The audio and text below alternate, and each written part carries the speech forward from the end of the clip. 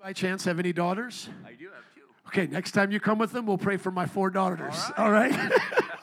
Because we don't want to leave them out either. Oh, wasn't that wonderful? Amen. I'm so thankful for the body of Christ. They say that we had met before in New Orleans, and I don't remember, and I'm sorry for that because I'll never forget this. Such a precious, precious time. Let us open up our Bibles to Hebrews chapter 1. It is our sermon series for the second service by God's grace. First service is going through John verse by verse, and we had a wonderful time there. Please check out that message. And then today we're going to Hebrews chapter 1. It's a new series for us. And if you remember last week, I had a little mistake. I'll be clarifying that today. And boy, doesn't God have a way of humbling us. How many of you have been humbled by the Lord? And it's not for your shame. It's not to hurt you. It's to bless you. And so in the first service, I was quoting my favorite passage out of the Bible, John chapter 1, verses 1 through 5. Messed it up, and I went back to see what happened. It was totally my fault. And then last week, if I was going to have a second favorite part of the Bible, it would be Hebrews chapter 1. And I got a little bit out there from my own studies, and I said something that was incorrect. And I have since corrected it by Facebook. So always follow me online if you can, and I'll be quick to do it. My dad, after I explained it to him, said, I still don't understand what you did wrong, but I trust you, and that God is speaking to you. And then he said, hey, did anybody point it out to you? Because I don't like when they do that to the preacher. I said, no, nobody caught me, but if they do, that's okay, Dad. My dad's old school in the church, though. But he was like, I don't like when they tell the preacher they did something wrong. God will tell them. But you guys have permission to do that here, as long as you do it nice and not sassy, amen? Maybe over a Red Lobster dinner. Pastor, I just want to share how you could do this better as I'm eating a lobster. Half kid. Okay, let's go to Hebrews chapter 1. Hebrews chapter 1, I'm going to read all 14 verses because it is powerful in its context, and then we'll go verse by verse through it. Today's part 3. Maybe we can finish this chapter today. We'll see by God's grace. In the past, God spoke to our ancestors through the prophets at many times and in various ways. Think burning bushes, think dreams and visions, and so forth. But in these last days, he has spoken to us by his Son. Think about the incarnation of Jesus, whom he appointed heir of all things, and through whom also he made the universe. So understand that even though Jesus incarnated, came into flesh, that's what that means.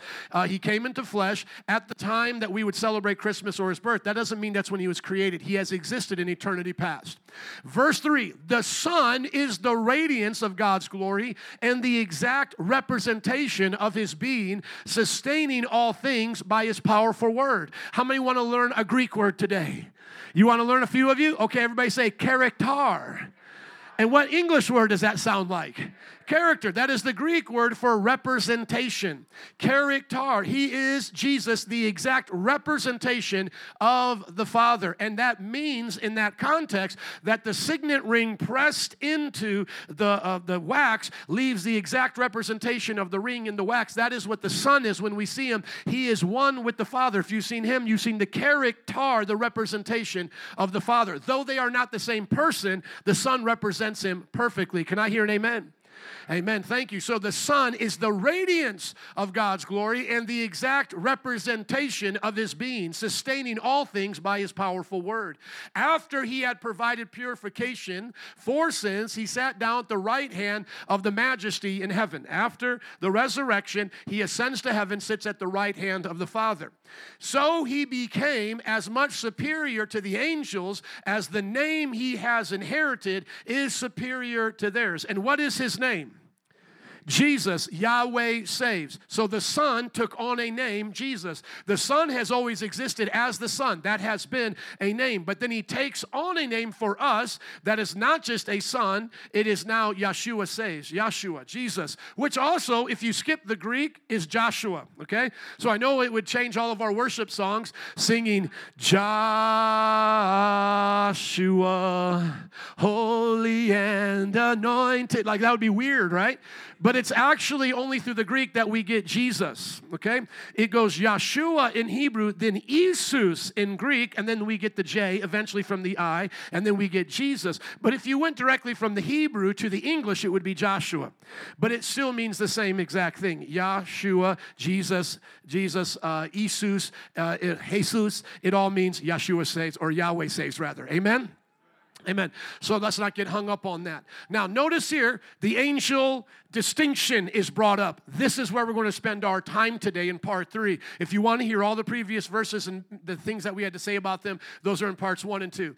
For to which of the angels did God ever say, you are my son, today I have become your father? Or again, I will be his father, and he will be my son. Verse 6. And again, when God brings his firstborn into the world, he says, let all God's angels worship him. Verse 7, in speaking of the angels, he says, he makes his angels spirits and his servants flames of fire. How many are glad you got some flames of fire following you today? Amen. But about the Son, he says, your throne, O God. Now, who is speaking when he says about the Son? Who is the one speaking here? God, the Father. And he says, your throne, speaking about the Son, O God, will last forever and ever. So here the Father, God, calls the Son, God. Oftentimes people get confused and say only the Son calls the Father, God. No, the Father calls the Son, God. Your throne, O God, speaking of the Son, the Father speaking of the Son, will last forever and ever. A scepter of justice will be the scepter of your kingdom. You have loved righteousness and hated wickedness. Therefore, God, your God, has set you above your companions by anointing you with the oil of joy. God, the Son, has a God, God, the Father. You notice this is what the Jehovah's Witnesses always bring up. How can Jesus be God if he has a God? Have you ever heard them say that? Maybe they don't sound that way, but that's the way I think they sound, okay? In Revelation, it says, I'm going to your God and to my God. In the book of John, rather. Look it up where it says, I'm going to my God and your God. I believe it's in the book of John. And then in Revelation, he says, it's my God and your God. Okay? And so they get so confused. How can God have a God? Well, how, just go up to the previous verses there of that quotation. How could the Father say of someone else, your God? So they refer to each other as God. There's nothing wrong with that. The Father refers to the Son as God, and God the Son refers to the Father as God. Father refers to the Son as God. Son refers to the Father as God. You're going to get tripped up in your theology if you don't understand that they can talk to each other as God. Can I hear an amen? Okay, have you found it in John, my God and your God? No. When he says, I'm going to my God and your God, look it up for me. You'll find it in the book of John and in Revelation, please. Now, notice what he says in verse 10. He also says, who is the speaker here saying things? Oh, you all got quiet on me. It's the same one talking. It's the same one talking. John what? John 20:17. Let's just go to that quickly so everybody can see it. Go to John 20:17 where Jesus says, I'm going to my God and to your God. Never feel uncomfortable with Jesus talking about a God. He's not an atheist. Amen? I said Jesus is not an atheist. Jesus believes in God. He talks to his God. The Father is also not an atheist. He talks to God as well. Jesus said, do not hold on to me, for I have not ascended to the Father. Go instead to my brothers and tell them, I am ascending to my Father and your Father, to who? My God and your God. Find that same reference in Revelation 2. That's the one they always like to go to. Now go back to Hebrews, okay? Who is speaking in the previous verses? Go up, please, my brother, to around verse 6, or verse 8. No, go to verse 6. Go all the way up. I want you guys to see it's the same person, okay? Again, when God brings his firstborn into the world, he says, who is speaking in verse 6? God. Somebody say God. Don't go ahead of yourself now. Just use what's in the context of the Scripture, amen? I'm not ever going to trick you. I'm always going by the context. You can infer the Trinity in other titles later. I'm just asking you by the context. In verse 6, who is speaking? God. Verse 7, in speaking of the angels, he says, who is the he? It's still God. The person talking has not changed, has it? I mean, look at the reference. The reference says he's talking this way. He's talking that way. The he has not changed from the reference you were given in verse 6. Okay? Now to verse 8. But about the Son, he says, who is speaking? God. We know it as God. We're going to describe it as the Father later, but just who is speaking in verse 8? About the Son, he says, who is the he? God. Thank you. Your throne, O God. So God, the Father, speaks of the Son and calls him God. What is the scripture in Revelation? Go to Revelation 3:12, please. So when anybody says to you, if Jesus says, I have a God, therefore he cannot be God, go, oompa loompa. This is the King James way of calling them a fool. Oompa loompa. How is then the Father God if he calls the Son God? He says. In Hebrews, he says about the Son, your throne, O God. If the branch you're sitting on is cut off, you have contradicted yourself. Amen? I always say this to our church, and I say this to our guests today. Do not let anybody put you in a predicament in the Bible when you have the truth. If you don't know everything that I'm saying, that's okay. I went to seminary to learn these things to teach you, okay? Study them to show yourself approved, okay? The Bible always explains itself. The Bible never contradicts itself, and we have not made up doctrines, okay? We have studied the Scriptures and came up with the teachings of God, okay? These are the teachings that you live by. This is not therapeutic deism. My job on Sunday is not just to tell you how to do things to have a happier life, though I think I can, and I think we do that a lot here, but it's also to teach you doctrine, amen? Which the Bible says people won't want to hear, but they want to hear their ears tickled.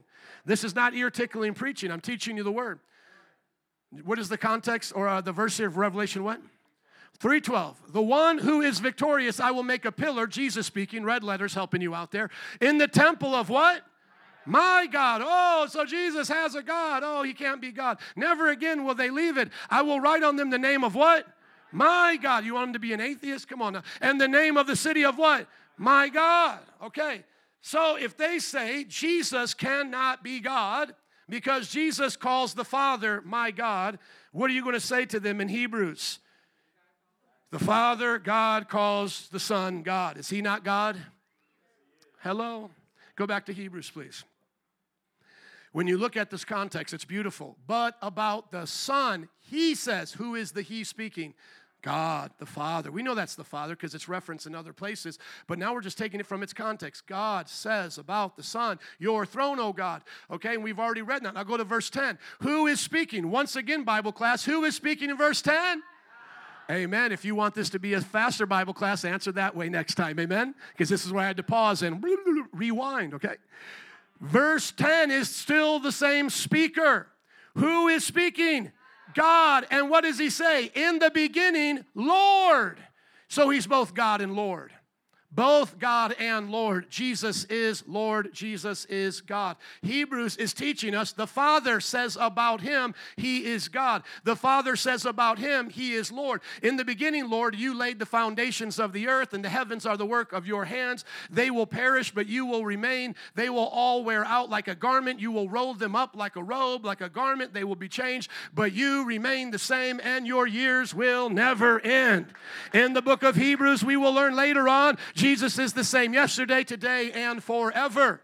Verse 13, to which of the angels did God ever say, sit at my right hand until I make your enemies a footstool for your feet? That verse is the most quoted verse in the New Testament. Become very familiar with Psalm 110. It is one of the scriptures that Jesus used to stump the Jews. Sadly, most of you would not be able to explain even why Jesus used it. You need to understand why Jesus used it. You need to understand why the apostles used it. You need to understand why this is such a popular verse. If we have time today, by God's grace, we will get into it. And then verse 14, are not all angels ministering spirits sent to serve those who will inherit salvation? Can I hear an amen? Amen. Now going up to verse 4, here is where we need to explain my mistake from last week, okay? We're always growing with the Lord. I wanted you to understand our best guess to why the author of Hebrews starts comparing Jesus to an angel. That's the rabbit trail that I went on. I didn't even have it in the notes. It was just something I wanted to share with you guys. Like, why doesn't he start comparing himself to comparing Jesus to other things? You know, why doesn't he compare him to humans? Why doesn't he compare him to prophets? Why does he start comparing him to an angel? Now, our best guess to why he's comparing Jesus to an angel is because the Jews knew of the figure known as the angel of the Lord.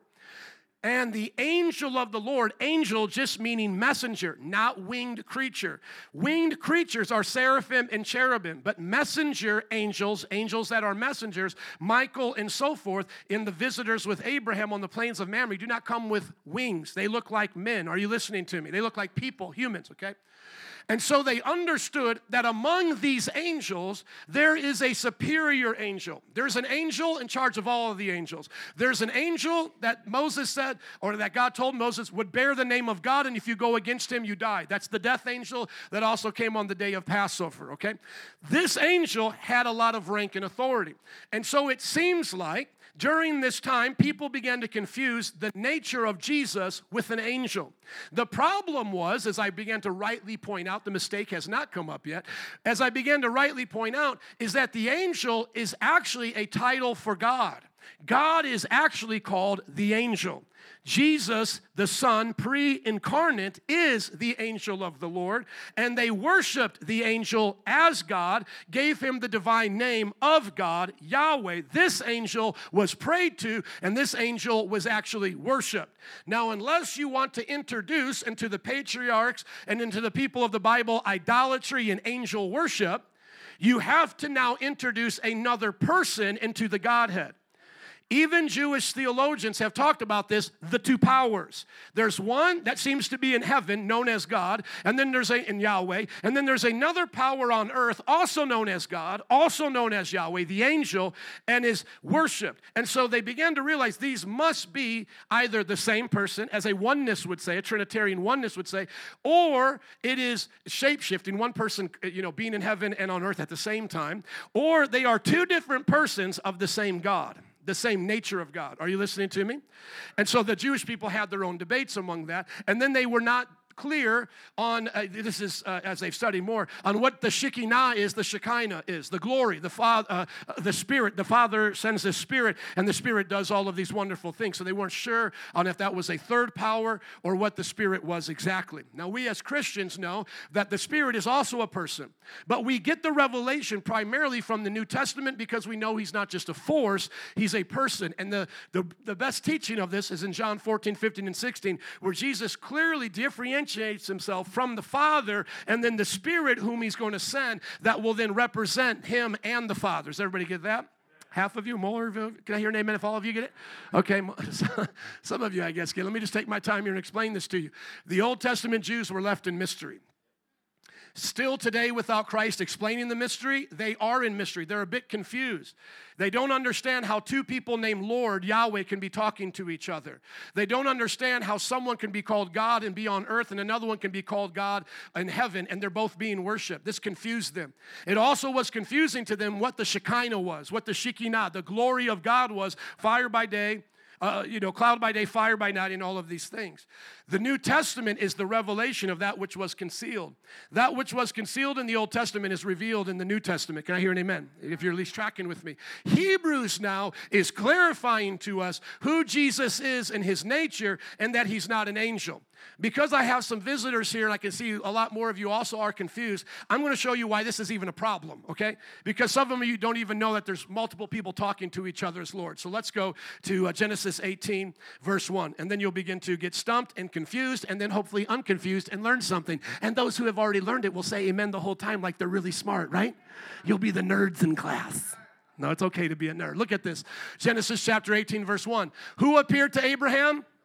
Pretty basic. That's Yahweh, right? You show that to your Jehovah's Witness friends. I thought no one can see God. Moses was told no one can see his face, but here he's just appearing to Abraham, chilling, right?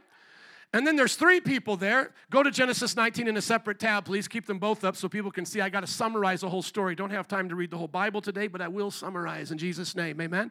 And I will talk Italian, and that means fast, okay? I try not to bring out the Polish and talk confusing, okay? But I'm going to try to talk Italian and talk fast. Notice Genesis 19. The two who? The two what? Two angels arrived at Sodom. Go back to Genesis chapter 18. The Lord appeared to Abraham, and there's three men there. Does everybody see that? He saw three men standing there. If you just do simple math, if two are angels and the Lord appeared, who is the other man that looks like, the person that looks like a man, who is he? The Lord. So if it says the Lord appeared, and then there's three people that are there in that kind of conversation. Sometimes people say it's the Father, Son, Holy Spirit. It's not. It says the Lord appeared, and then it says there's three of them, and then in Genesis 19, the same story, two are now known to be angels. What's the other one? Lord. The other one's the Lord. Now, how do I know that? Keep scrolling down in the story.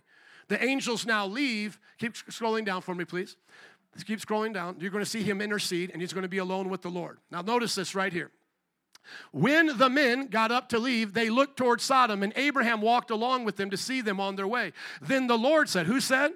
The Lord says, shall I hide this from Abraham? Okay, so now the Lord stays behind with Abraham. Keep on going down to 20 and onward. So now the Lord is talking with them, right? In verse 22, the men turned away and went towards Sodom, but Abraham remained standing before the what? The Lord. Okay, can you trust me that I've read the Bible before? Okay, the Lord appeared, and there's 3 people there now. The Lord appeared, that's what we hear, and then there's 3 people. We learned that one of them is the Lord, 2 of them are angels. Genesis 19, right? Everybody see that? Moving along, go to Genesis 19, please, quickly. Keep up with the preacher. 2 angels arrived, right? So the Lord stays beside who and talks to him? Abraham. He's hanging out with Abraham, and then 2 blank go to Sodom and Gomorrah. What are the blank? They are what? Angels. Now go to Genesis 19:11, okay? The Lord is now done talking to them, and he's done talking to Abraham. Now he's going to start judging them, okay? So now, keep scrolling down. It wasn't verse 11. Let's keep on scrolling. Keep scrolling for me, please. Keep on going down. Okay, verse 23. I don't know why I thought 11, but verse 23. By that time, Lot reached Zoar. The sun had risen over the land. Verse 24. Then the Lord, who did this? The Lord rained down burning sulfur on Sodom and Gomorrah from who? Out of where? Out of the heavens. Do you understand the problem that the modern Jew has today because they don't accept who Jesus is? They now have their one person of Lord shape-shifting in 2 different places. This is the same reason why oneness Pentecostals say that the Father can be speaking up here like a puppet while Jesus is on earth and then shape-shift into a Holy Spirit. They think that's one person just shape-shifting into all of these different persons at the same time. That's not the plain reading of the Scripture. This is not one person shape-shifting into 2 different places. These are 2 persons. Do you understand that? These are 2 persons. One is on the earth. He was with the 2 angels. He was there with Abraham having the meal. As the 2 angels leaves, he speaks with Abraham face to face, and he allows Abraham to intercede. He then joins those 2 angels who they wanted to rape. He then joins them and judges Sodom and Gomorrah. But as he begins to judge, he calls upon a Lord, a Yahweh in heaven. And from that Yahweh in heaven, he then brings the judgment. Doesn't that just sound like a picture of Revelation? The Son bringing the judgment of the Father. But do you see in the context here the terms Father and Son? No, you don't. Go to Zechariah chapter 3. I can show you this in many places in the Bible, but I'm just going to show it to you a few more times, just so everybody's on the same page of why Hebrews is the way it is, and then I'll get into the angel discussion, okay? But I just want to show you that this is important to understand. Zechariah is getting a prophecy that comes in a vision. Then he showed me Joshua, the high priest, standing before the angel of the Lord. So there's this figure there that's called the angel of the what? The angel of who? The Lord, and then there's Satan there, right? Standing at his right hand to accuse him. The Lord, now listen, who is speaking here? The who? The Lord said to Satan. What does the Lord say to Satan? The Lord rebuke you, Satan. The Lord, whom has chosen Jerusalem, rebuke you. Is not this man, pointing to the priest Joshua, a burning stick snatched out of the fire? So you now see the Lord rebuking Satan in the name of the Lord. Okay, go up a few verses in chapter 2. In chapter 2, so we're going to go the opposite way you're going. That's going further in chapter 3. Go up further, thank you, to chapter 2. Look at verse 10. Shout and be glad, daughter Zion, for I am coming. I will live among you, declares who? So who's going to come live among them? The Lord, all caps, we know is the divine name of God, Yohevah, Yahweh, Jehovah, depending how you want to pronounce it. Many nations will be joined with who? The Lord in that day. So the Lord says, I'm coming, I'm going to live among you, and many nations will be joined with the Lord in that day and will become my people. I will live among you, and you will know that who? The Lord Almighty has sent me to you. Do you guys see that? So the Lord can send the Lord. But are there 2 Lords in nature? No, it's one nature of Lord shared by 2 persons. This is where people get confused. They now say, well, you're polytheists. You're like the Mormons. You're believing in multiple gods. No. I believe that the Father can be called Yahweh. I believe that Jesus, the Son, can be called Yahweh. And both of them can communicate with each other. Do you see that? Have I done anything tricky in the Scripture? Sometimes people say that the theology of the Trinity is a man-made philosophy. Have I called upon any philosopher to help me understand this? No, all I have shown you is that up until this point, there are 2 people that have personality. When we mean by people, it's not human people. What we mean by is someone who is thinking, acting, has volition of will, has emotion. These two are not the same persons. They are not the same ones interacting with each other. They're not talking to themselves. In other words, they're talking with each other. Can I hear an amen? They're calling upon each other for a power and authority. Sometimes people say we only see the Son praying to the Father for something like that to be done. No, here we see that the Father and the Son work together as a team.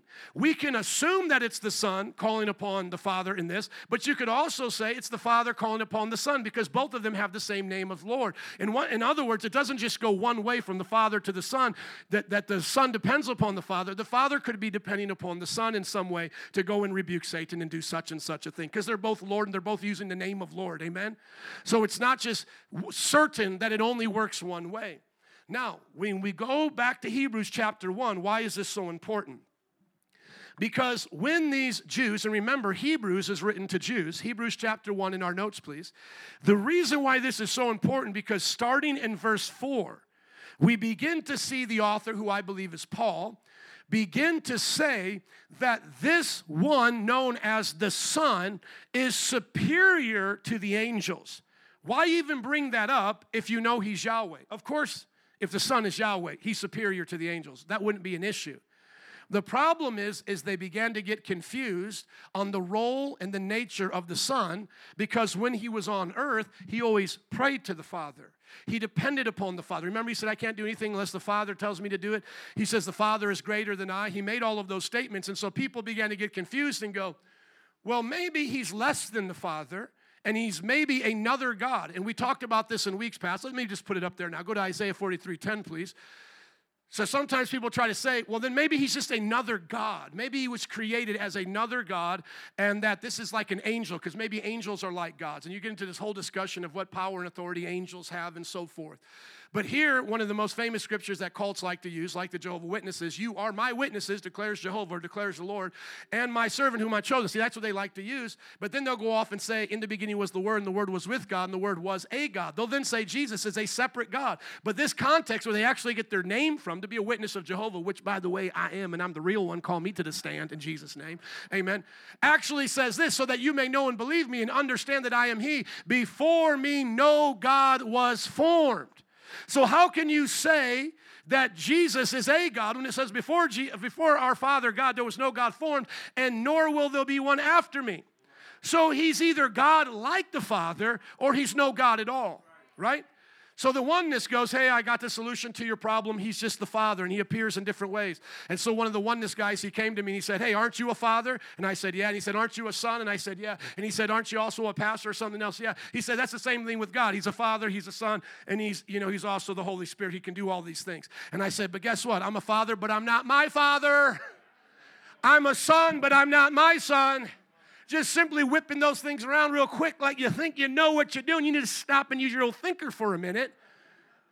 The Father is a father in ways, and so is the Son. The Son is called in Isaiah 9:6, everlasting Father, but that doesn't mean he's the Father in this person, just because they share attributes of fatherhood. How does the Father share an attribute of fatherhood with the Son? The nature that they create, that they preserve, that they command, that they have the family of God under their authority. But that doesn't, just because my son one day becomes a father, that doesn't mean he becomes me as a father, like the Father, like Joe. I'm now my father, dad, Joe. I'm him. No, you're not. You're just me in nature, like a father. And so people get so confused when the Bible is speaking clearly to us that there's multiple persons that share the same nature, and they're talking with each other.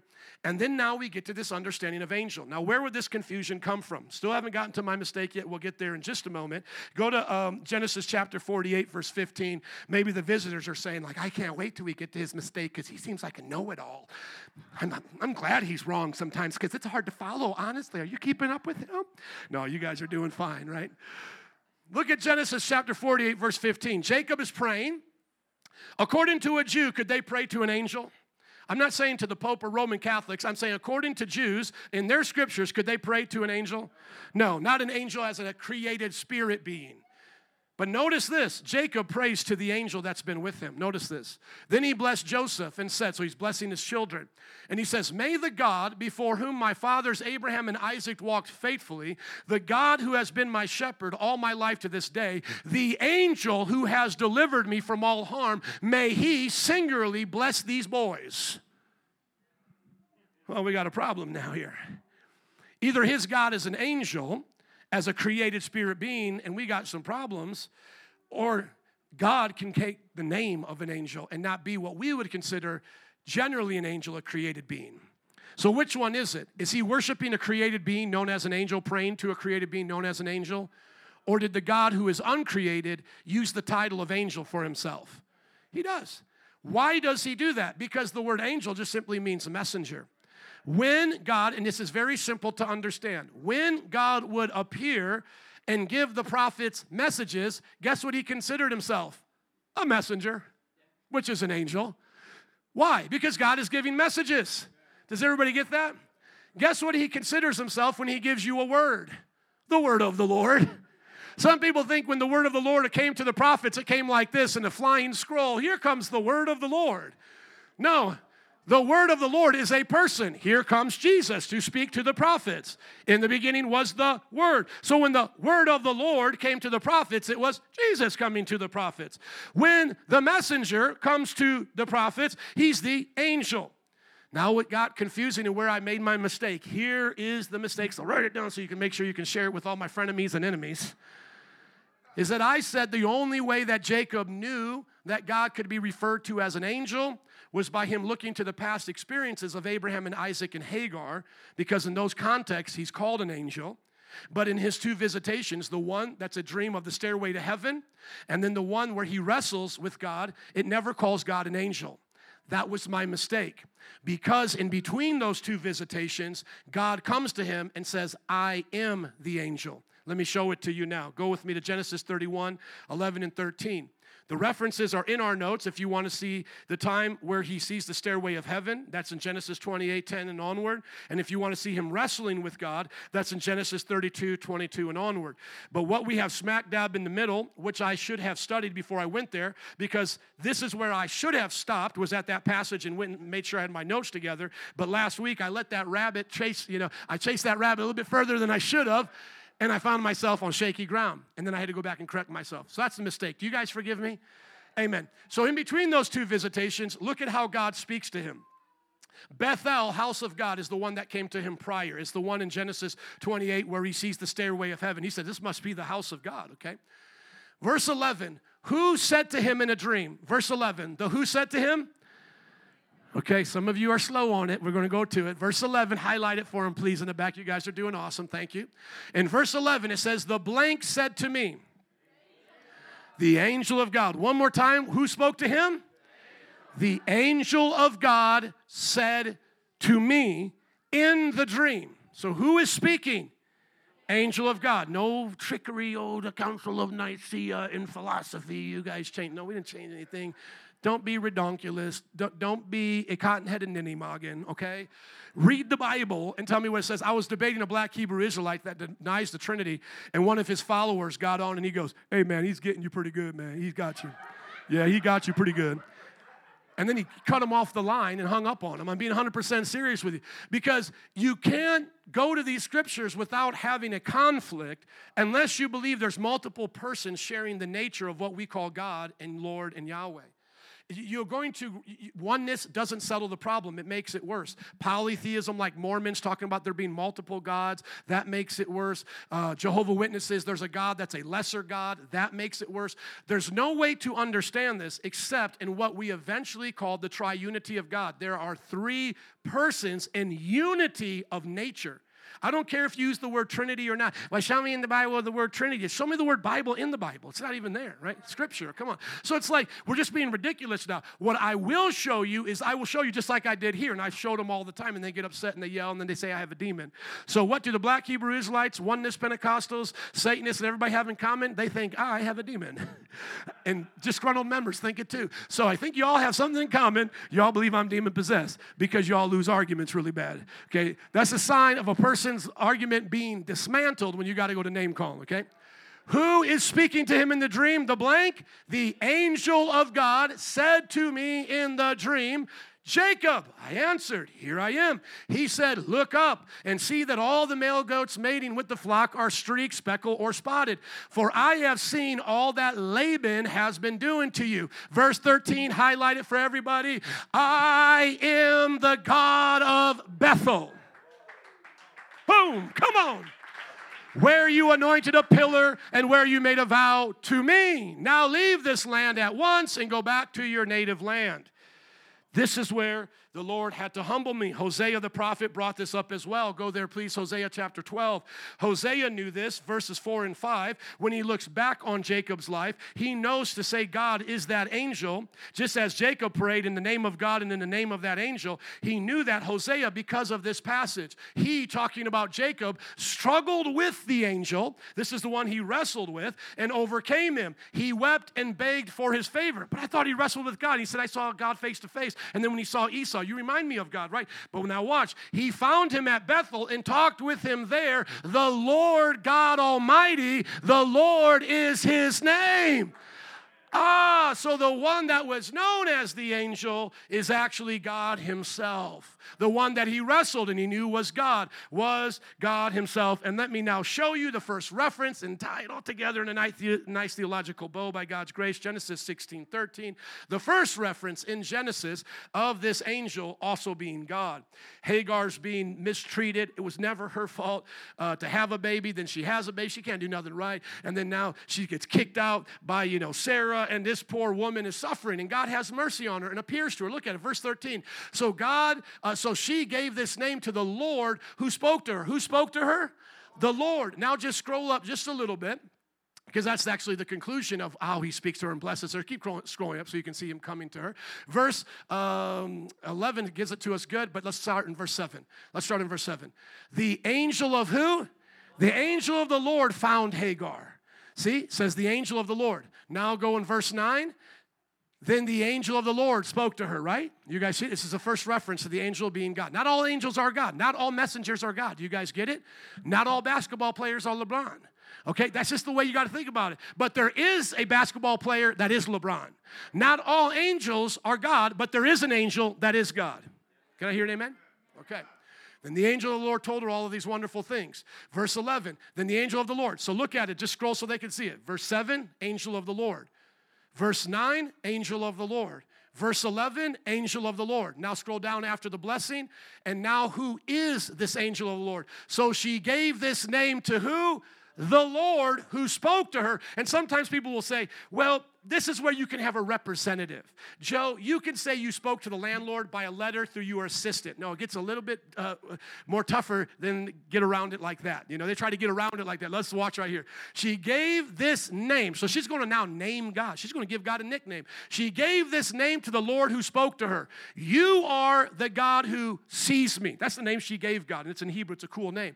For she said, I have now seen the one who sees me.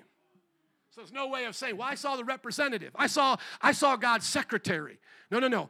I saw the one who sees me. That's the nickname I'm giving to my God. You're the God who sees me. Amen? So this is how we know. This is how we know the truth. Going back to Hebrews now. Going back to Hebrews. Praise God. Making some headway here. I'm so excited about the word. And by the way, this will help you live a holy life. This will help you live a strong life, because as you know your God, you will know the morals and character of your God. This is not just mental gymnastics. I am not just trying to trick you to learn theology so you can go around the city and show people your magic trick in the Bible. Look at this. Who's talking to who? I know who it is. I'm so smart, No. This is the basis of your Christian faith. Let me just show you quickly. 2 Peter. Go to 2 Peter, please. This is the basis of your faith. 2 Peter chapter 1. When you learn about all of these things, okay, that you need to add to your faith, start in verse 2. Grace and peace be yours in abundance through the what? Knowledge of God. So you got to know who he is. And of Jesus what? Our Lord. See, Hebrews is teaching us that Jesus is God and Lord. the author is teaching us that he's like the Father in these ways, and he's been like with the Father and all these other, and he's done all of these things, but he's greater than an angel, but he comes to live with us, okay? So your knowledge of him is what increases these things, because now look at verse 3. His divine power has given us everything for a godly life through our what? Our knowledge of him. So if you want to live a godly life, what must you know? You must know God. Right? Isn't that why, my brother, and you'll be a witness to this, those oneness Pentecostals were belligerent to us? Were they not? In front of God's people, were they not belligerent? And here's the thing. People a lot of times like to say I'm mean and sassy and I can raise my voice. But was I the one shaking and pointing my finger and threatening to these people? Not at all. Why? Because they have the same spirit of the black Hebrew Israelite. They have the same spirit of the cult member that loses their mind on us. You see, those who don't have the right knowledge of God don't have the right godly life. I'm not saying there's not a time to get passionate and bold when you're preaching, but I'm talking to the level that they were at. It was just basically Bears versus Packers at that time. Well, I like the Bears. Blankety blank you. I like the Packers. You're a oneness. I'm a Trinitarian, blah, blah, blah, blah. No. We don't fight with flesh and blood. And our weapons are not the weapons of this world, but they are powerful to dismantle their arguments, tear down every high and lofty thing. And so what we see is, in our knowledge of God, we get a godly life. Isn't that what it says? He has given us everything we need for a godly life. So how many people want to live a godly life? How many want to stop going to no websites? How many want to stop doing that? Get to know God better. Study Hebrews chapter 1 and focus on God. How many want to stop, threatening each other with divorce and marriage? How many children want to stop being rebellious? Get to know your God. Yeah, it works. What do you mean it works like that? I thought if I wanted to become a better wife, I had to read 10 books by Joyce Myers. That's not what it says, people. That's not what it says. Oh, I thought if I was going to be a better person, I had to go to Teen Mania. If I want to be a better teenager, I had to go more teen camps. This is how you become a person that knows your identity, that can live out your Christian life, is when you know your identity, as our brother said, and you have to study where that DNA came from. It came from God.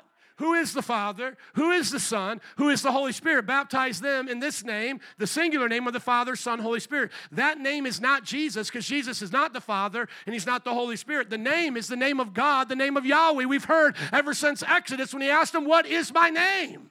Amen? And so what you see in that name is the person of the Father, is the person of the Son, and of the Holy Spirit. Now, going back to the passage, please. This is why I believe the angel subject is being brought up. Because why even mention Jesus so much better than angels? Like, why even talk about it like that? Because people were confused. They had not known the scriptures like you just learned. Now, you have a choice in your life to take this knowledge of God and to grow in your life as a Christian and live it out through your promises and purpose and all of these wonderful things, or you can just forget about it, I suggest that you make this knowledge the basis of your Christian faith. It will help you when you pray. He taught us to pray like this: Our Father. I pray to, if you're a oneness, I pray to Jesus as the Father, and then at the end, ask it in his name, the Son, and then for the Holy Spirit to come be with me. That sounds like confusion. No, I'm not praying to one guy in 3 titles. It would be like my son coming up to me. I am asking the Father, who is also the Son, who is the pastor, to do something for me. I would look at him and go, son, are you crazy? Why are you talking to me as if I'm 3 different persons in one? That doesn't even make any sense. When Jesus said, our Father, he's literally saying our. He's not doing that like a joke. He's literally saying, that's my Father too. Jesus has a Father. His Father has been with him for eternity. And then some people, as I mentioned in first service, now want to say, oh, because Jesus has a Father, he must be less than the Father. He must have came after the Father, because on earth, fathers come before sons. How many know fathers come before sons? But hold on. According to the Bible, how long has God been a father? For eternity. And to be a father, what must you have? A son. So the Father has been a father only as long as he's had a son. I love asking the cult members that. So how long has he been a father? Of course, the Bible says from eternity. So what is their relationship? The relationship is that the Son is always proceeding from the Father, and is always serving the Father. That's what they've been doing for eternity. Then when the Father and Son, as it says in Acts and in John, send the Holy Spirit, this shows that from the person of the Father and Son, the Holy Spirit proceeds. This has been the divine relationship between them. That's why in the beginning God said, let us make mankind in our image. And he made them as one person, as one person. No, he made them male and female, two persons. And then he said, get it on, procreate, and multiply, third person, the child. Now, some people say, well, the Father's like our Father, and then the Son is like a son, a child. Then the Holy Spirit must be the mother. We pray to God the mother now. And sometimes people say that the Holy Spirit must be feminine. They point to some nouns that can go towards feminine in our languages.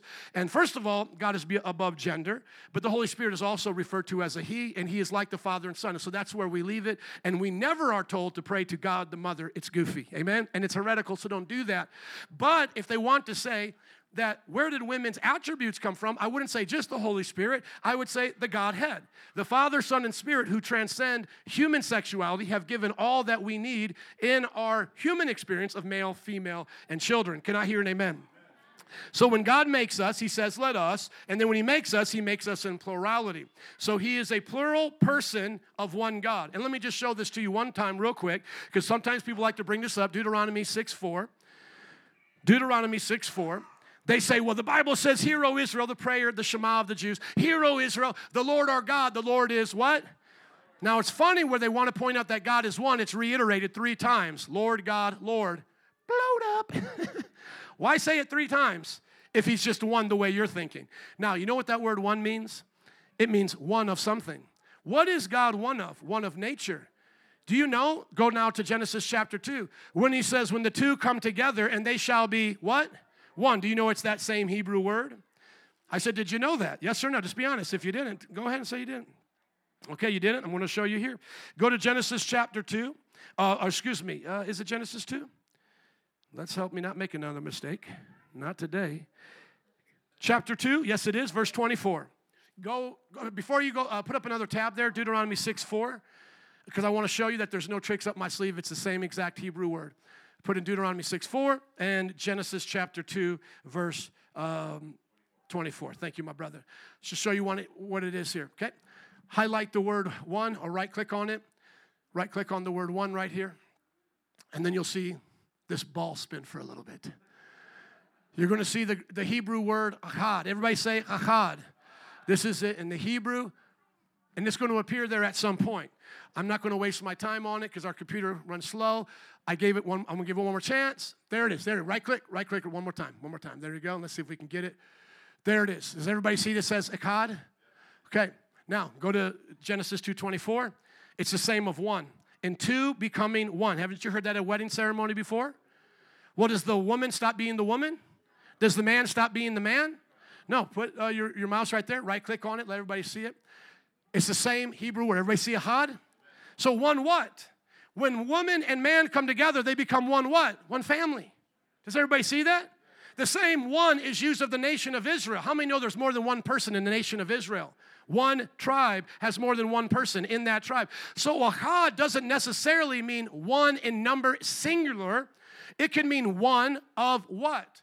When it says, hear, O Israel, the Lord thy God, the Lord is one, okay, is that one person or one nature? One nature. You see, the Father, Son, and Holy Spirit are one. Jesus said, my Father and I, we are one. If you've seen me, you've seen the Father. Does that mean they're the same person? No, they're same in nature. Otherwise, you now have to make all of those other scriptures as God either talking to himself, he's schizophrenic, or he's shape-shifting. Who's now adding things into the scripture that are not there? My God doesn't have to talk to himself. He actually is talking to someone else. Amen? The Lord said to my Lord, and okay, there's just two of you, just one of you here. What's going on, Lord? You know, Lord said to my Lord, and all these things. There's just one, okay? You know, the Lord rebuke you, Lord, and you're going to know the Lord Almighty sent me from the Lord. Okay, and there's just still one of you, I guess. Right? Yeah, and then the baptism was meant to trick you, and it was meant to be spooky because anybody normally reading the baptism would see the Father as not the Son, right? How many of you have ever read the baptism narrative and thought to yourself, the Father speaking, saying, this is my beloved Son, the Son being baptized, and the Holy Spirit coming as a dove, is all the same person, just shape-shifting? Have you ever in your entire time ever read that going, oh, I know exactly what's going on here. This makes perfect sense. Everyone reading that goes, oh, there's a person called the Father. He's up there in heaven. And there's this person here called the Son, and he's here getting baptized. That's pretty cool. And then here comes the Holy Spirit in the form, oh, that's probably three persons there. And we say they're separate in that they're not the same. They're different persons. But then we say they're one, ahad, in that they are same in nature. Same in nature, different in persons. Amen? That's our best way of understanding that. Now going to Hebrews quickly in closing, we get some application points. If he's not an angel, what is he?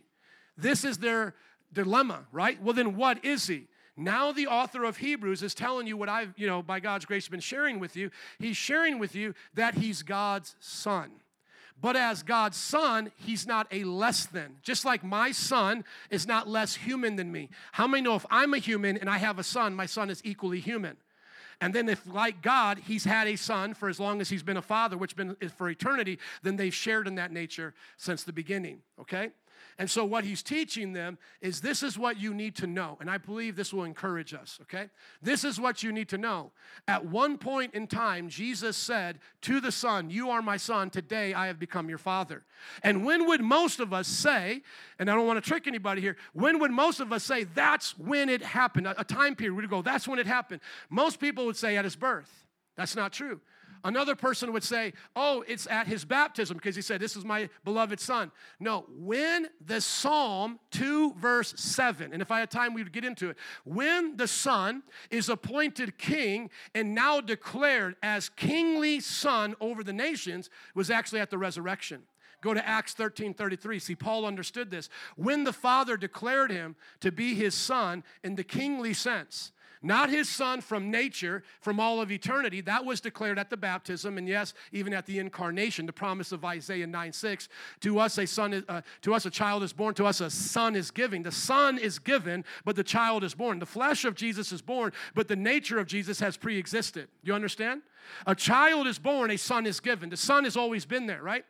But notice what Paul says here. We tell you the good news, what God promised our ancestors. He has fulfilled for us, their children, by raising up Jesus. Everybody say, raising up Jesus. So God, they're speaking of the Father, raises up Jesus. As it is written, you are my son. Today, at that resurrection, I have become your father. God raised him from the dead so that he'll never be subject to decay. And now we get into this discussion of why does the Son take on flesh? He takes on the flesh to die for our sins. Hebrews 1 says he does it for the purification of our sins, which is why I'm trying to prep you for the rest of Hebrews as we go into learning about the priesthood of Christ, the sacrifice of Christ, and all these wonderful things. Listen or read the book of Leviticus. That kind of boring book of the Old Testament now will come alive in the book of Hebrews. So why does Jesus take on flesh? To be our high priest, so he can be tempted in all ways, but yet not sin. Isn't that what Hebrews is going to go on and say? Why does he take on flesh? To be that one sacrifice, Hebrews 10:10 and Hebrews 10:14, to be that sacrifice that will sanctify us forever. Amen? He's going to do that for us, not for himself. He was already fully divine before he came. He didn't become man so that he could become God. Sometimes people want to look to these New Agers and say, look at them, they're so awesome. They're men becoming gods. That's impossible. That's a fool's errand. Jesus is not a man becoming God. He is God becoming man so that he can die and raise us up to be like him. He became what I was so that I could become what he is. The Bible says in 2 Corinthians 5:21, in him, the Bible says God made him who knew no sin to become the sin offering or sin for us so that in him we might become what? The righteousness of God. So there's a divine exchange happening there. And that's why at his resurrection, he is declared to be God's son. Not that he needed it, not that he had something lacking in himself. He's doing this for us. And now we go, oh man, you're the Son of Man. Wow, you're the Son of God. You fulfilled the prophecies in Daniel, in Isaiah, these powerful things, even in Zechariah. You're that one. Can I hear an amen? Amen. And so he says to them, these promises are being fulfilled. Go up just a little bit more for me, please, so we can continue on. Just keep on scrolling up. So notice here, he says, I will, go up a little bit more, please. Thank you. So he says, you are my son. Today I've become your father. Now he repeats it again. I will be his father, and he will be my son. Now, where is that coming from? That's coming in the life of David through Samuel and Chronicles there. That's coming, what David was a shadow of, Jesus now fulfills. If you were really thirsty, what would you want? The water bottle or the shadow here of the water bottle? If you needed some money, would you want the money or the shadow of the money? So why is Jesus called the Son of David? He's called the Son of David because he's going to do what David couldn't do. He's going to be our everlasting king. But what is he also called? He's not just called in the prophecies the Son of David. He's also called the root of David. He's called not only the offspring of David, but he's also called the root of David. Go to Isaiah 61 quickly, please. We see that he's also the beginning and the end of David. He's not just the, oh no, it's not going to be there. Look that up for me, please. Which one? Go to 53. Thank you, my brother. That's a good one. Isaiah 53, Isaiah 61 is what he does there. This is, he grew up as a tender shoot like a root out of dry ground. No, I want to show where it says he is the root of David. Look that up for me, please, wherever Joe B went when I need him most. Somebody get it for me. He's the root of David. It's in Isaiah. But this is good, Isaiah 53. Let's go to Isaiah 11. Let's not guess anymore. This will be my last one for a guess. Otherwise, just give me one of my Bible guys. Oh, there it is. Let's see. Who said Isaiah 11? You're a man. Come on, let's give it up for him. Yeah. There we go. A shoot will come up from the stump of Jesse. From his roots, a branch will bear. So notice this right here. A shoot will come up from the stumps of Jesse, and from his roots, a branch will bear. So now when we look to this, and it should say here, go to Jesse here at X. It should give us the Revelation corresponding passage where he says, I'm the root and the offspring of David. So go to the X next to Jesse there for me, please. Does it say, yeah, Revelation 5:5. Go there quickly. I'm not going to allow myself to go down this rabbit trail too long here, okay? But now notice this. It says, do not weep. See, the Lion of the tribe of Judah, the what of David? The root of David has triumphed. So he's not just the offspring of David, he's the root. But why is it important that he's the offspring? Hebrews is telling us because he has to take on flesh. What Adam and Eve lost in the flesh, known as the first Adam, the second Adam is going to redeem in the flesh. Amen? All right, let's keep going. That's pretty basic. I'm glad that we're getting it now, going back to our notes. So we're told twice that he's God's son. That's what the Hebrew author is saying. Now notice what happens right here. This is why I love showing people this passage who don't believe in the deity of Christ. I'm like, you guys worship a bunch of gods then. Because if Jesus is not equal to deity, you're breaking the first commandment here, having no gods before our God. Because again, God brings his firstborn son into the world. And what does he say? Let all the angels what? Worship him. Can you worship someone any other than God? No, so we're now worshiping the Son. And then what people try to do is they try to play with this word, pronescuo or something here, and you can look it up in the Greek. They try to say, well, it could also mean serve. So it just means we're going to serve. It doesn't mean like we're going to give God worship, give the Son worship like we do God. But you know what? You follow that word throughout the Old Testament. It's given to these people that we've been learning about, the two known as Lord, the ones that are called God, that are coming into the context of these scriptures. And so this is not just they're going to serve. These angels are just going to serve the Son. No, they're going to worship the Son. And isn't that what we see at his birth? As he's born, the angels give worship to God on his behalf. Amen? Amen. And isn't that what we see people doing throughout his life? They bow down and worship him. Even as my brother pointed out before, when we were looking at my Lord and my God, he went to the Thomas confession. Thomas falls down and says, my Lord and my God. They worship him. Not only angels, but people worship him. Now, he goes on. Let's keep going here to verse 7. And speaking of the angels, he says, he makes his angels spirits and his servants flames of fire. And you have to see that in the Septuagint. That's why I have the LXX there. If you look it up in any English version other than that, you're not going to find it. So it shows that the author of Hebrews is going to be primarily quoting out of a certain version of the Old Testament.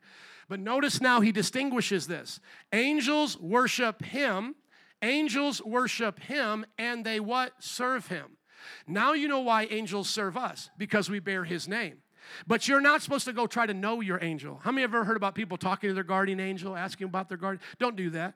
You're just going to meet something that's called a fallen angel, okay? You'll get an answer to that prayer, but it's not going to be the right kind of answer that you want.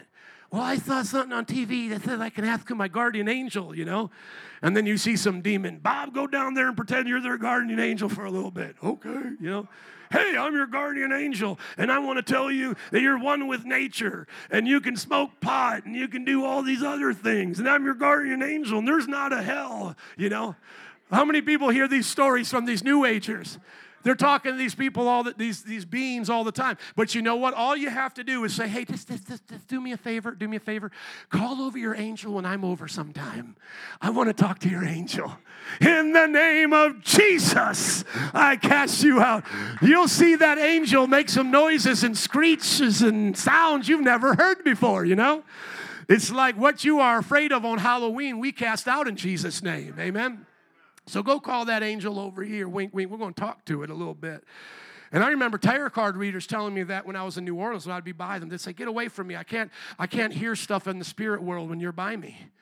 Because our God is greater is he that's in us than he that's in the world. Amen.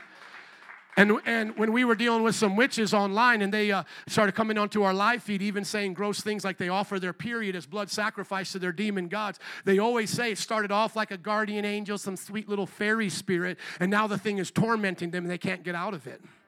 And we had to pray deliverance for them. So we know that you don't want to try to make contact with these beings, but they serve Jesus. And because you have Jesus on your side, they will serve you. They are assigned to you. But you pray to Jesus, you pray to the Father in Jesus' name, and he'll do the work of sending them. Amen? Now, when we get to verse 8, he says, but about the Son, your throne, O God, this is what he says, your throne, O God, will last forever. Now that you have gone through all of these passages with me, is it strange to hear God say to another person, your throne, God, will last forever? Is that strange to you now? It shouldn't be. Because you're familiar with the context of these persons talking to each other with the big title of Lord and God. They are okay with calling each other that. So the fact that the Father is okay with calling the Son God, I'm okay with that, right? And the very fact that Jesus calls him the Father God, I'm okay with calling the Father God, right? And the Holy Spirit is referenced as God throughout the Bible as well. In the book of Acts, they consider the Holy Spirit God. And so we should feel comfortable saying there's not three gods, but there's one God, and that one God comes in these three persons and shows us who he is and has relationship with us. So what are we supposed to learn now about Jesus from the Father calling him God? Well, the first thing is he has a throne. The Son has a throne. Now, if I was to ask you, how many thrones are there in heaven? Some people say there's two thrones. There's not. Go to Revelation chapter 22. The Bible says there is one throne. Just like there is one name that they share, Yahweh, there is one throne. Every time you hear about Jesus sitting somewhere, it's always at the right hand, right? But it's on the same throne. Now, I've had some people mock me and be like, is that one of those thrones like those chairs at the Halloween or Thanksgiving farm places where your whole family can sit on one? And so here's Papa God and Jesus God, and they're all sitting together and all that. I don't know, but why not? Who says there can't be? I have a big chair that they put up the picture for me that my wife put on her Facebook. If I can go to the Halloween Thanksgiving fair place, that farm type place, and see one chair that can fit me and my whole 8 family, why can't they all sit there together? Amen? But how many know God is more than just matter, space, and time? Like the Son, he's a body. The Father's only a spirit. The Spirit's only a spirit. But how many know Jesus, though he's a body, he took that body and he raised it up. How many know he's still omnipresent? He can be everywhere at the same time. So they can sit all together and take the same amount of space. I don't think there's any contradiction there. Okay? I'll read the scripture and then we'll look at this silly picture. Then the angel showed me the river of the water of life. Who do we believe the river of the water of life is? The Holy Spirit. Jesus said, out of your inmost being shall flow what? Waters, rivers of living water, right? That's the Holy Spirit. He said this, he spake of the Spirit. As clear as crystal, flowing from where? The throne. Does it say thrones? No, the throne of what? Of God and of what? The Lamb. Thank you. Down the middle of the great street of the city. Do you have that picture up, my brother? You're getting it? Thank you. So how does one throne get shared by 3 persons? I don't know, but I know there's only one throne, and I know they're all there. Father, Son, or in this case, God, his Lamb, and the Holy Spirit. Now, once again, you have a choice whether or not you believe that. That's how I believe heaven looks like. I don't believe the Father and Son are sitting on each other's lap, though they could be, because like I said, they're all spirit in one sense or another, and they're all powerful. They could do things that blow our mind, amen? The throne could be the size of this entire planet, right? Couldn't the throne be that big? And then they could just show themselves in that one space at that one time. They could do whatever they want. As a matter of fact, doesn't the Bible say the earth is the footstool of the Lord? Mother Nature, hey, listen, those of you who like Mother Nature, I know who Mother's father is. And this is what the Father said about Mother Nature. You're my footstool. Boop, boop. I put my feet right on top of you. Now, this is my beautiful family. Can everybody say, oh? Now, if there's enough room for them to sit there, how come the Father and Son can't sit there together with the Holy Spirit flowing out? Amen? Let's going back. So what do we learn? There's a throne. He's God, the Son, and he's sitting on it. How long does that throne last? Forever and ever. What does he have there? He has a scepter of justice. You know what I like to call the scepter? Because sometimes I think we get a little confused. We get like all spooky with this. Think of like a baseball bat. He has a baseball bat of justice. You're not going to mess with this king.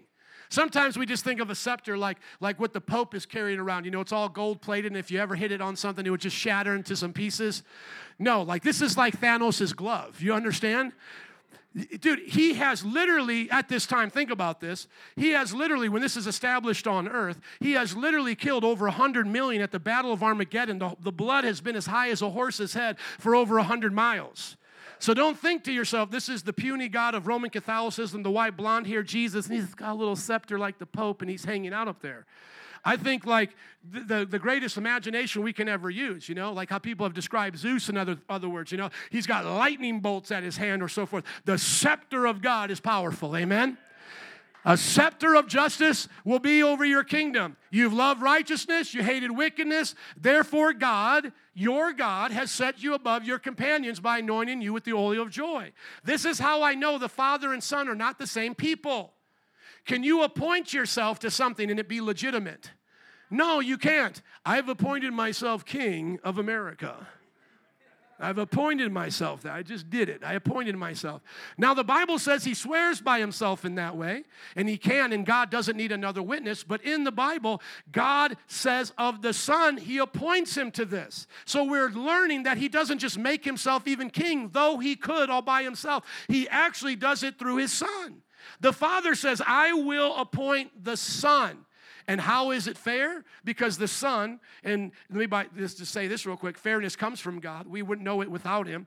But how does he do it? By becoming just like us and not sinning. He does what Adam and Eve didn't do. So is it fair that the Son is now our king? Absolutely. He's been our creator the whole time. But now that he's incarnated in flesh, what did he do that Adam, the first Adam, didn't? He loved righteousness and hated wickedness. What should Adam have done to that garden, in that snake in the garden? He should have took him right by the head and said, you liar, stop talking to my wife, push him down, just stomp on him and go, okay, let's go on now to be fruitful and multiply. But because he didn't, what did the Father do? He sent the Son to do it. And so now what has happened? He's anointed with the oil of joy. Just a few more, please, here in closing. Look at verse 10. In the beginning, Lord, you laid the foundations of the earth. See, this is the Yahweh of the Bible who creates all things, right? But he's saying, the Father is saying of the Son, you did this. See, when the Father speaks, the Son enacts, and the Holy Spirit listens. God said through the Word, Jesus, let there be light, and the Holy Spirit turned on the light switch. I believe in the Big Bang. I just know who what? Banged it. Jesus, the Father spoke, and what? Bang, it happened. Through Jesus by the power of the Holy Spirit. And he said, the work of the heavens are the work of your hands. They will perish, but you will remain. They will wear out like a garment. You will roll them up like a robe. The garment, they're like a garment, they'll be changed, but you remain the same and your years will never end. Okay, so everybody get this. Because Jesus has a resurrected body, he can no longer die in the flesh. But could he die when he was on the earth? Yes, because he had flesh like us, right? But now that it's been perfect, because it was perfect and it was a sacrifice, now that it's been raised, can it ever die? No. And guess what? Because he lives, so shall I. Because he was raised, so will you be raised. You see, the promise of our resurrection body is in the eternal body now that Jesus has taken upon himself. The transfusion of our life comes through his earthly body. The connection point for us to have a resurrection is his body remaining forever. If Jesus would ever take off that body, we would remain disembodied spirits. But the very fact that Jesus keeps a body gives the life force, the God nature, the God-like nature, the God life to us so that we can participate in the divine nature for all of eternity. How many want Jesus to keep his flesh around for a little while? Amen. He's going to keep it forever. He's never going to change it. Sometimes people say he was raised only as a spirit. No, he was raised in the flesh, and he's keeping that flesh. He says, I'm not a ghost. He says, this is who I am. Touch me, and you can see that a ghost doesn't have these things. But I'm flesh and bone, not flesh and blood. He is now flesh and bone. This is my personal opinion, I don't think there's blood in the kingdom. I think there's glory, and it flows through your veins. I think it was the glory flowing through Adam and Eve that let them know they were not naked because it shined and radiated all around them. X-Men now call it, plasma, or what did the Hulk get? What did he touch? What's that substance that he touches? Gamma rays, yeah. Some of the young people woke up right there. Gamma rays, Pastor. Gamma rays, man. And then they glow, and they have all this, like toxic stuff and all this. But I believe we had glory. I believe we had the substance of glory in our bodies.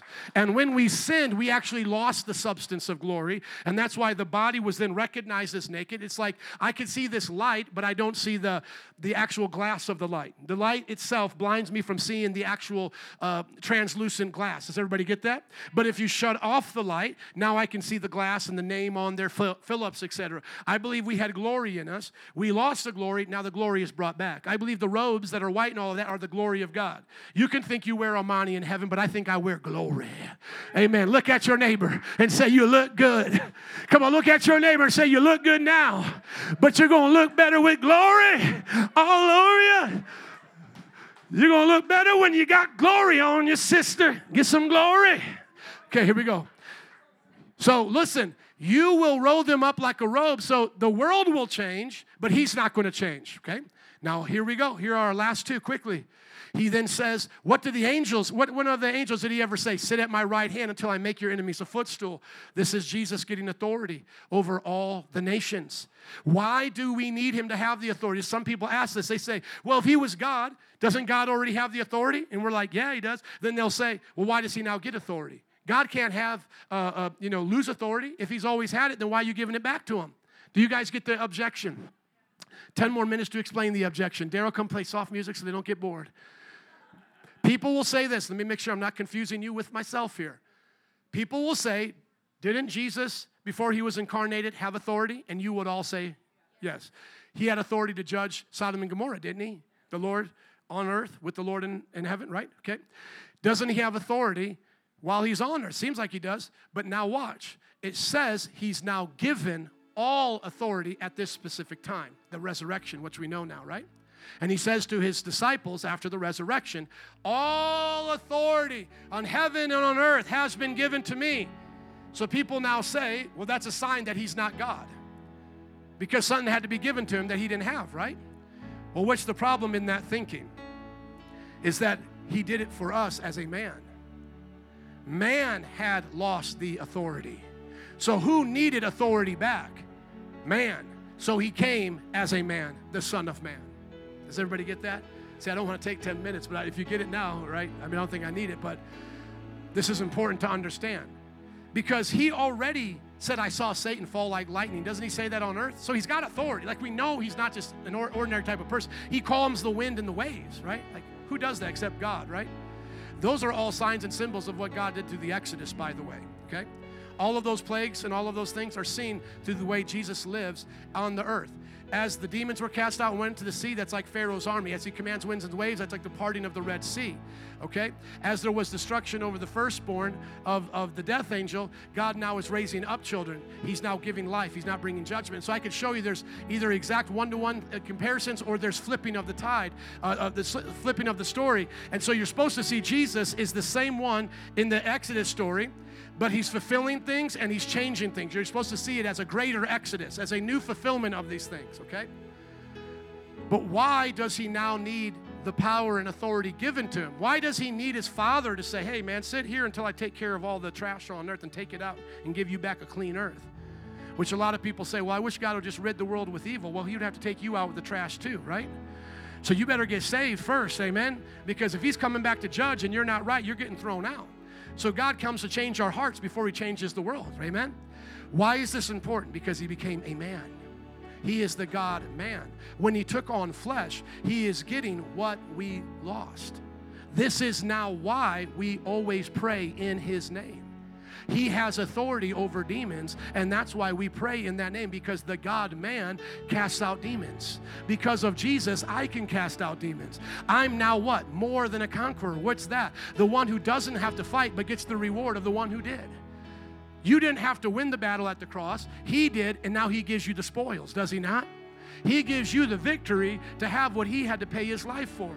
And so when it says, sit here until I make your enemies a footstool for your feet, that's where now we as the church are going out and discipling the nations in his name.